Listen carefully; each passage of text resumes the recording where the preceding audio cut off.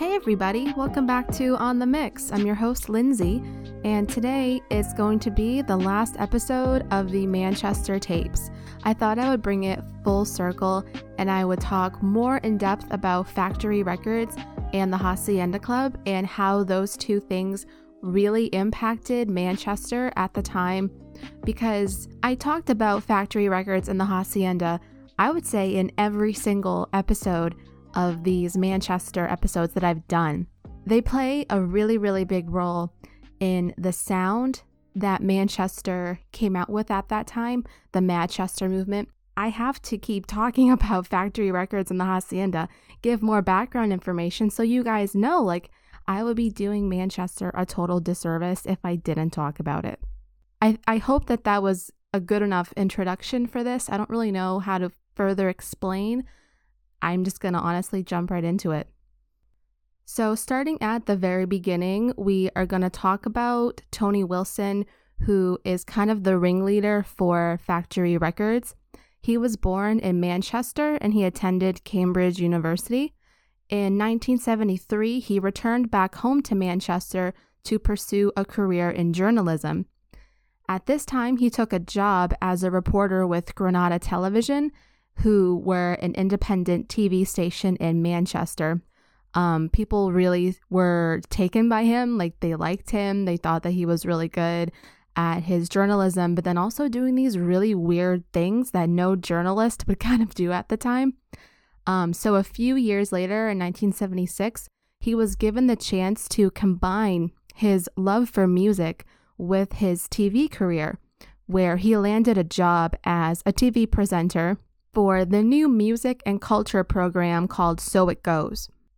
So the concept for this TV show was kind of brought on to rival the popular shows at the time, like Top of the Pops and the Old Grey Whistle Test, that were already really heavily bringing in views for music television in Britain at the time. It was really their version of our MTV. You know what I mean? We had MTV and they had Top of the Pops, the Old Grey Whistle Test, and they had So It Goes. So It Goes was kind of more so mainly a Manchester thing, but he did bring on a lot of other bands and artists that weren't from Manchester, but he still wanted to give a platform for up-and-coming Manchester bands and bands in the north of England, and a lot of punk bands, because punk was very popular in the 70s, of course, as we all know. So Tony actually had a strong love for punk music, and this came from the Sex Pistols when he attended the Sex Pistols' hugely famous Manchester gig at the Lesser Free Trade Hall. That was such an explosive gig for a lot of Manchester bands who went to see that, then formed bands. So a couple of artists that he would feature on So It Goes included the likes of Iggy Pop, Blondie, Patti Smith, and The Jam. The Jam is another good band. Over time, he wanted to do more than just be a TV presenter. He was kind of getting a bit weary of it. He wanted to do something different. So to kind of satiate his palate, he started managing small unknown groups at the time, like a band called A Certain Ratio. They became really, really popular in Manchester as well. So he started managing these small bands with his friend Alan Erasmus. Alan at the time was a local actor, and he landed a few small roles in the hit Manchester soap opera Coronation Street. So now that Tony was kind of having his career as a newfound band manager, Tony visited the Rafters Club in 1978, where among the bands playing that night was Joy Division. The skinny on this one is Rob Gretton was there that night, and he was a DJ and he was also a tour manager for another band at the time. But he was DJing that night and he saw Joy Division play. And instantly he went up to them after their performance and he offered to be their band manager. So Rob Gretton would come into play too. He would be a part of Factory Records too.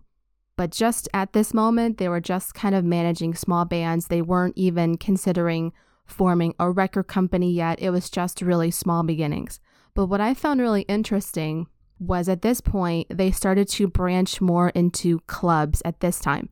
So Tony, he was looking for venues and clubs in Manchester to host the bands that he was managing. Like, where can I send my bands out to play? So he and Alan went with a venue called the Russell Club in Manchester's really, really bad Moss Side. Apparently, Moss Side is a really sketchy part of Manchester. So it's kind of interesting that he chose Moss Side. They had a designated night at the Russell Club called Factory Nights that happened on Fridays. And this whole thing started around May in 1978, where they had Factory Nights on Fridays at the Russell Club. This was where the bands that they were managing could come on and they could perform on Fridays. Alan Erasmus actually suggested these nights become known as the Factory. And so that's where the whole image and branding of the Factory comes into play. Interestingly, the name Factory got its name from a night where Alan was driving and he saw a sign, on the road that said Factory for sale in bright neon letters. Like, he couldn't miss it. It was right in front of him. And so he was like, wow, that's a really interesting thing. It just kind of struck him. He liked the word factory and the connotation about factories because, a factory is where you work and you create things. And so he liked the whole factory concept. And also, Manchester was an industrial town and there were plenty of factories, warehouses around the city. It kind of made sense to him that they would use factory. And so Tony signed off on this one and it became known as Factory. It was speculated, though, that the name Factory was some kind of homage to Andy Warhol's club in New York at the time called Factory. But Alan dismissed that. He said that that wasn't even like a forethought when he came up with Factory. But he's aware of that connection, but it wasn't actually where he got Factory from. So now they're putting on Factory Nights at the Russell Club on Fridays, and they're putting their bands up there. At some point in time, Tony Wilson meets graphic designer Peter Saville. And I really, really like Peter Saville's work. In some ways, it's really minimalistic, but it does the job. Tony asked Peter to create a poster for the Factory Nights. So the design for this poster ended up being incredibly famous.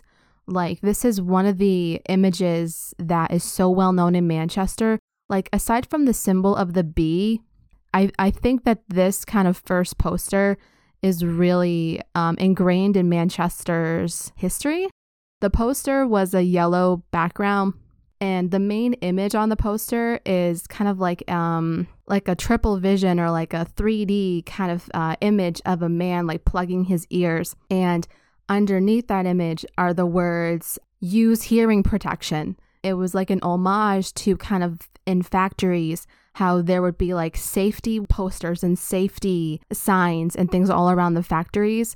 And so that's where that image and that "use hearing protection" kind of was inspired by, but he did not think that this would become so synonymous with Factory Records, but it ended up being that. So yeah, this was very popular. This poster specifically was used for shows during May and June in 1978.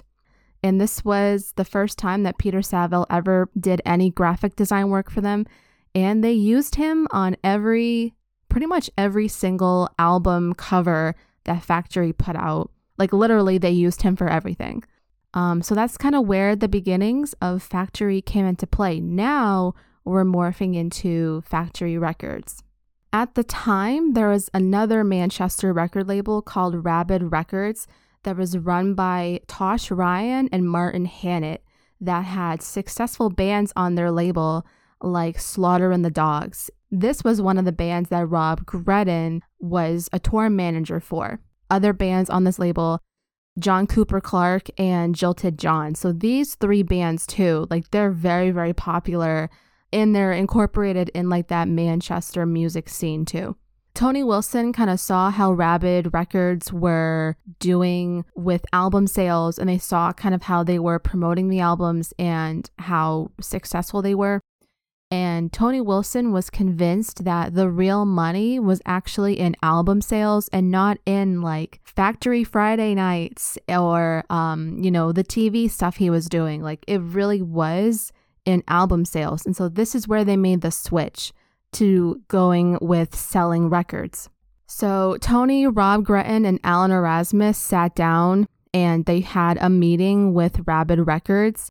And after a meeting, Martin Hannett joined the group as well, and they created Factory Records. And Martin Hannett is the main producer he was for a lot of the New Order records. He was the producer on the Joy Division records, and he worked with a few other famous Manchester bands. But it's just like how they came together and formed this strong unit is really interesting to me because they had like their special stamp of creativity on everything that they came out with. Like if there was a band on their label, Martin Hannett would produce it. Peter Saville would do the artwork for it. Tony and Alan would promote for them. The albums had a certain kind of sound about them. So you knew like, oh, like this band must be from Factory Records because it has a certain sound that obviously you would know would be like Martin Hannett's signature style, you know what I mean? So it helped kind of make Factory Records a standalone record company. So the gang set up an office with Alan's home on the first floor at 86 Palatine Road. So that's where their first offices would be for a long time. They saw how popular their Factory Friday nights had become at the Russell Club.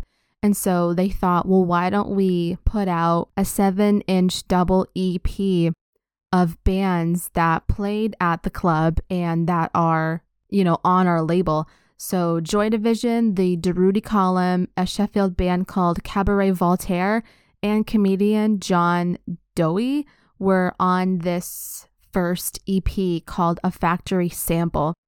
So A Factory Sample was released on December 24th, 1978. Joy Division's work followed right after this with Unknown Pleasures, and that released in June of 1979. After this point in time, it's very well known that Ian Curtis died in May of 1980, and the rest of the members of Joy Division formed New Order. Factory Records were really starting to rev up, and people were becoming aware of like, oh wow, like what's coming out of Factory Records? Who are these bands coming out? Like New Order was like the hottest thing on the block. And so they were branching out internationally.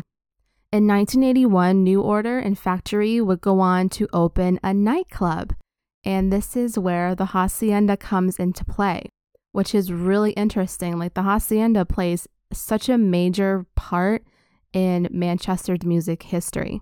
Preparations were made to convert a Victorian textile factory near the Manchester city centre, which had at that point was pretty much a motorboat showroom. It wasn't really being used for a whole lot except for that. They decided that they would take this. It was a pretty interesting layout, like an interesting building, and they would turn it into a nightclub. The idea for coming out with a nightclub came from Rob Gretton himself.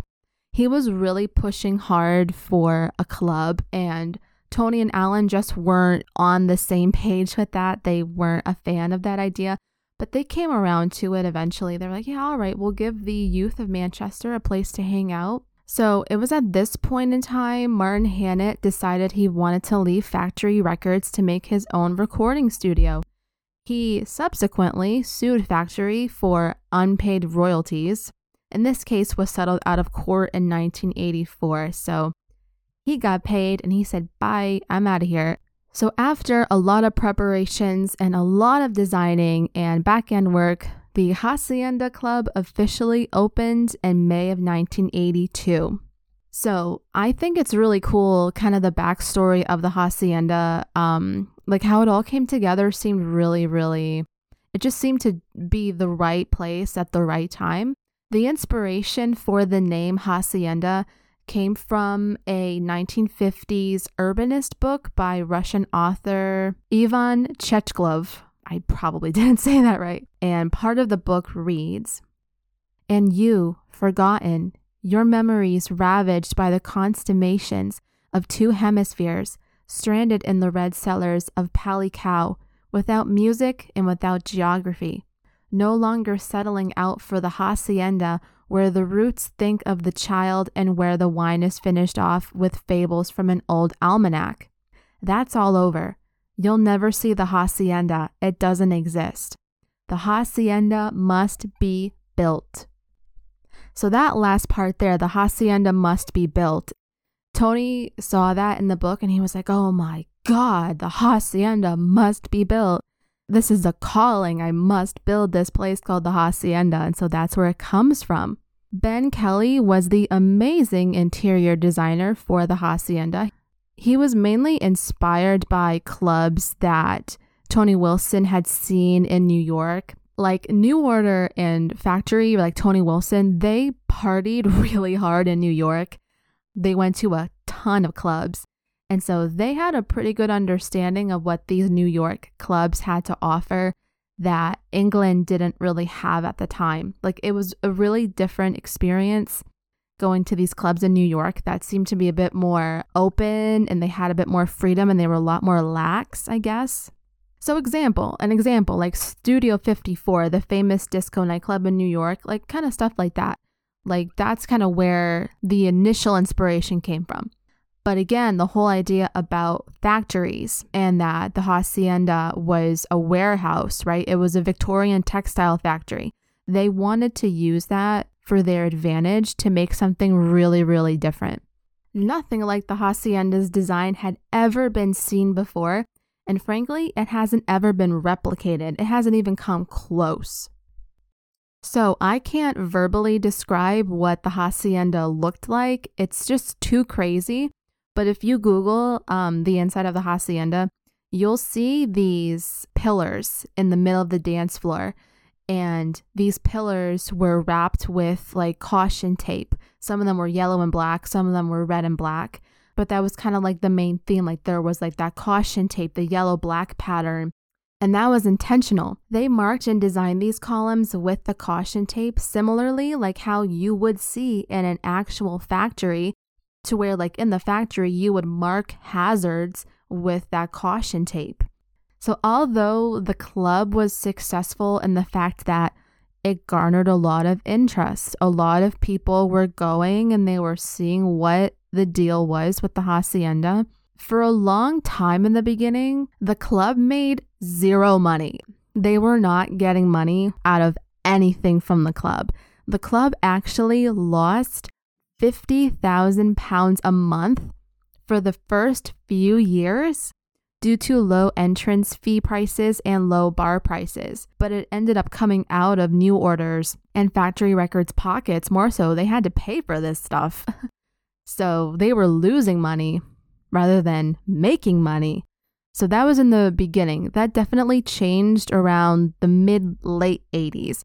But those first few years, they were not good. They tried to adjust the bar prices actually, but that didn't do anything. And another thing that was causing a problem, by the mid-80s, ecstasy and other drugs were circulating throughout the hacienda, creating a massive drug peddling problem in the club, but also in Manchester. You know who you have to thank for that? Mostly the Happy Mondays. If you want to learn more, go listen to my podcast on the Happy Mondays. It's wild. I'll say that. But the hacienda really became the spot in town for, the youth and for people to have a good time. It really became a lifestyle for people. Like it became ingrained into their life and it made a really big impact on them. And a lot of bands actually got their big break at the hacienda and it gained international attention like everywhere. Famously, Madonna appeared on her first UK TV appearance on a program called The Tube, where she danced and performed her song Holiday at the hacienda in 1983. And it became synonymous with a lot of Manchester bands getting their big break at the Hacienda Club. Like it really solidified that if you were making it big in Manchester, you had to play at the Hacienda and then that would solidify your place. So for example, like the Smiths and the Stone Roses, they played at the Hacienda and that really gave them a foothold in music in Manchester at the time, and then it propelled them forward. And Oasis, the same thing with them. Happy Mondays, the same thing. The club at the time would actually host a Battle of the Bands contest to discover more up-and-coming talent. One night, the Happy Mondays played in this contest, and although their performance was considered really not that great, they sparked the interest right away of Tony Wilson, who saw their potential, and he brought them on in 1985 to join Factory Records. The Happy Mondays became Factory Records' biggest, most popular selling artist alongside New Order. And the Happy Mondays brought about a bit of a different flavor profile to the music scene at the time. It was starting to be a bit more of like this acid house kind of dance rave scene, because when E started and acid started to come around, you know, you get a bit more psychedelic, you get a bit more dancey and weird and experimental. And that's what was really popping at the Hacienda at this time for a bit until Britpop came about in the 90s. This is what was called Manchester, and it became a really big scene in Manchester. And the Happy Mondays and the Stone Roses really did propel that sound 100%.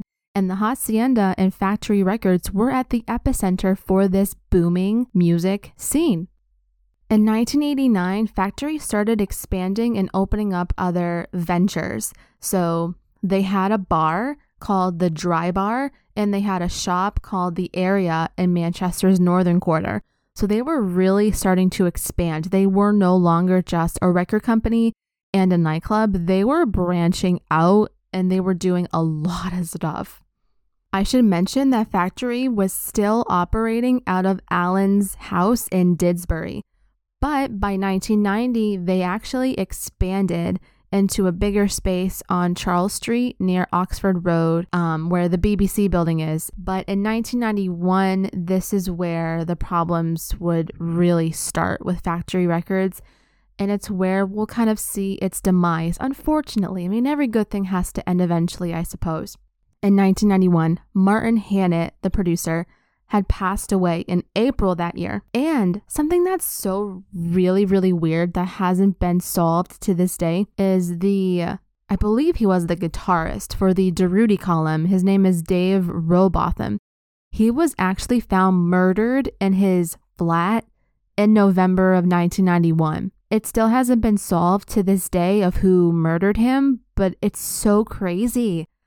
Oh, a murder mystery on our hands. No, seriously, it's really weird. His murder has not been solved, but that just started the problems because now the Durruti Column was done. Their main producer, Martin Hannett, had passed away. Now we're going to be getting into the stuff that really, really, really brought them down. Okay.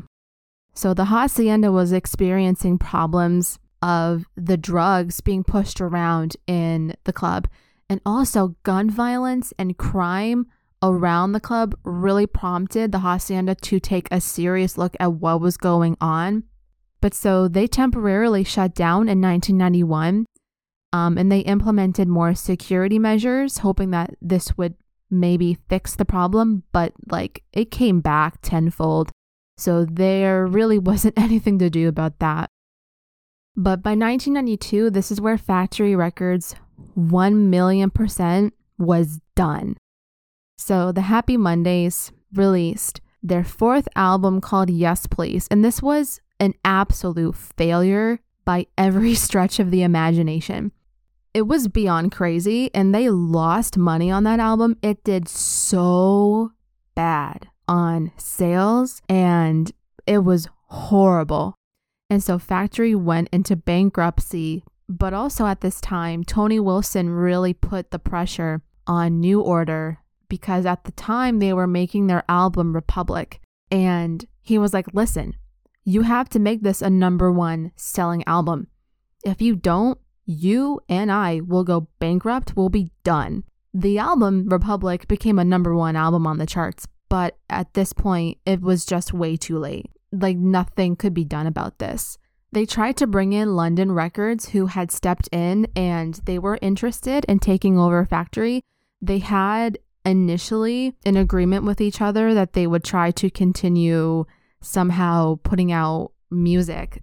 but it just wasn't working anymore. It just couldn't work. The deal between them fell through. They found out that New Order owned the rights to their own catalog and Factory owned nothing. So they literally owned nothing, Factory. They had nothing to their name, but New Order owned their catalog. So when London Records found this out, they were like, well, we can't help you. At this point, Factory Records was donezo. They had dissolved. And also at this point in time too, just kind of everything culminating for this ending, grunge and alternative music was becoming very popular by the early 90s. And so Manchester was a fad at this point. It was over. It was done. The Hacienda still continued to go on, but it was kind of slowly dying. The Hacienda closed its doors in 1997 and the building was demolished shortly afterwards. It was actually replaced by luxury flats in 2003. In 2009, Peter Hook of New Order released a book titled How Not to Run a Club, and it was about his time being co-owner of the Hacienda and all the crazy antics that happened around the Hacienda and his role to play. What's cool actually was in 2010, he had 6 bass guitars made with the wood from the Hacienda dance floor. So by this time in the 2000s, there wasn't a whole lot that was going on. It was just kind of getting everything situated and figuring out how to move on. And on August 10th, 2007, Tony Wilson passed away due to complications from kidney cancer. Peter Hook took it upon himself to collaborate with designer Ben Kelly in 2010 to renovate and reopen Factory 251. And it's still standing today. It's still an operational club. The location of this club is the former Factory Records headquarters on Charles Street. So that is pretty much where it ends there with the history of Factory Records and the Hacienda. But I just wanted to talk about the catalog system that Factory implemented because no other record company that I've seen had went this far. Like literally, they numbered everything. Everything that came out of Factory Records, whether it was a single, an album, a promotional poster, the Hacienda Club itself, like other businesses that they would open, it would all have a number, a catalog number associated with it. They used either FAC or FACT followed by a number. The FACT was used for full-length albums, and then FAC was used for singles and other productions, like their other business ventures. So, example, the Hacienda was Factory 51, FAC 51. And also their US releases would be Fact US, FACT US. And then every album, again, like everything literally had a number. Like it was crazy. I've never seen anything like this before. This quote that I'm about to share with you guys genuinely blew my absolute mind. Let me just share this. So a great fact about why the Hacienda was given the Factory 51 number is this. So Tony Wilson had this to say on why the Hacienda was given Factory 51. When Factory went down, Rob Gredin was always pissed off that the Hacienda was part of Factory and not its own. He actually had the Hacienda logo redesigned to take away the FAC 51, even though everybody loved it. I always made the point that it doesn't matter if Rob removes the 51, because it still says 51 in the word Hacienda, because the Cedilla or Cedilla, I don't know how you say that, the Cedilla under the C, there is no Cedilla in Spanish. So the reason Peter put the Cedilla in originally was that the Cedilla on the C and the I make 51. My mind is blown right now. Wow. And this is what I'm talking about. Like Peter Saville's ingenuity with his design, his graphic design, putting all of this stuff together. Like it's the small things sometimes that really blow my mind. Like that was just so cool. Something that I also found interesting and kind of ironic, there was a point in time where they had set up Factory 101, FAC 101. They intended to turn a set of abandoned warehouses into apartments. Tony was aware later on how ironic it was, considering that the hacienda is now an apartment building. And so he had this to say about that whole thing. We were visionary in that sense, that lofts would come one day, but we ran out of money. We were too busy with clubs and bars. We tried to explain lofts to people in Manchester and nobody understood it. We actually walked in Manchester Development Corporation around a building in Sackville Street, which became lofts 10 years later, and said, these would make great lofts. And they went, what are lofts?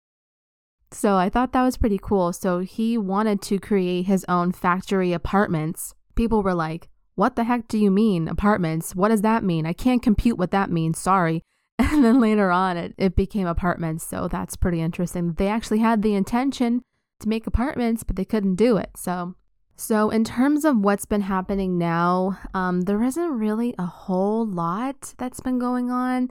What's been going on now is from now until January 3rd of 2022, you can actually visit a Factory Records exhibit at Manchester Science and Industry Museum. Like, it's really, really cool. They're going to be doing that until next year in January. So if you want to see it now and you're in Manchester, I would definitely suggest you go see it. I mean, why not? Oh, I think my voice is dying at this point. I'm sorry if my voice doesn't sound that great. I'm recording this very early in the morning and my throat is dry. But that pretty much is where Factory and the Hacienda end. I just kind of really wanted to make sure that I gave Factory and the Hacienda its due diligence, because let me tell you, after researching all about Manchester and the amazing music that came out of Manchester, it's been so pivotal for me to learn about this, because I had no idea the crazy strong influence that all of these Manchester bands would have on each other, but also with so many other bands.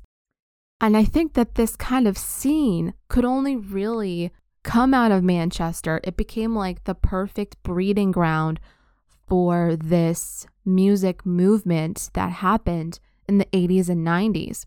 I totally understand. Like, music became a really big thing in Manchester, and like, I don't know, like, you had to be there.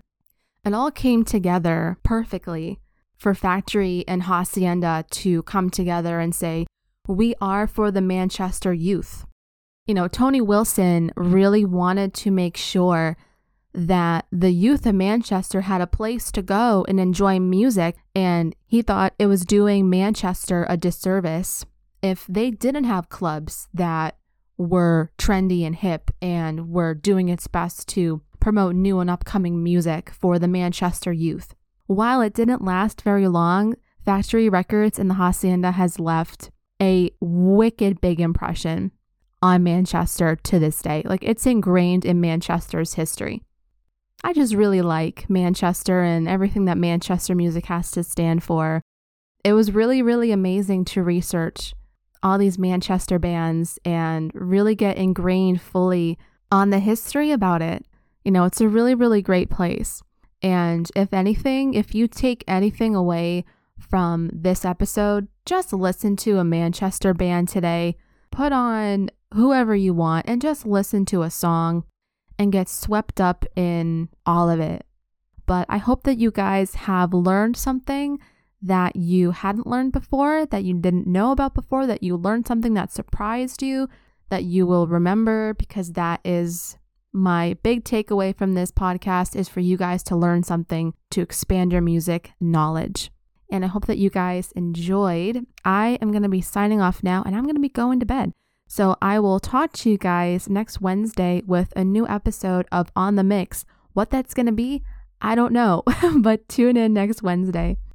I will talk to you guys later. Have an awesome day. Bye, guys.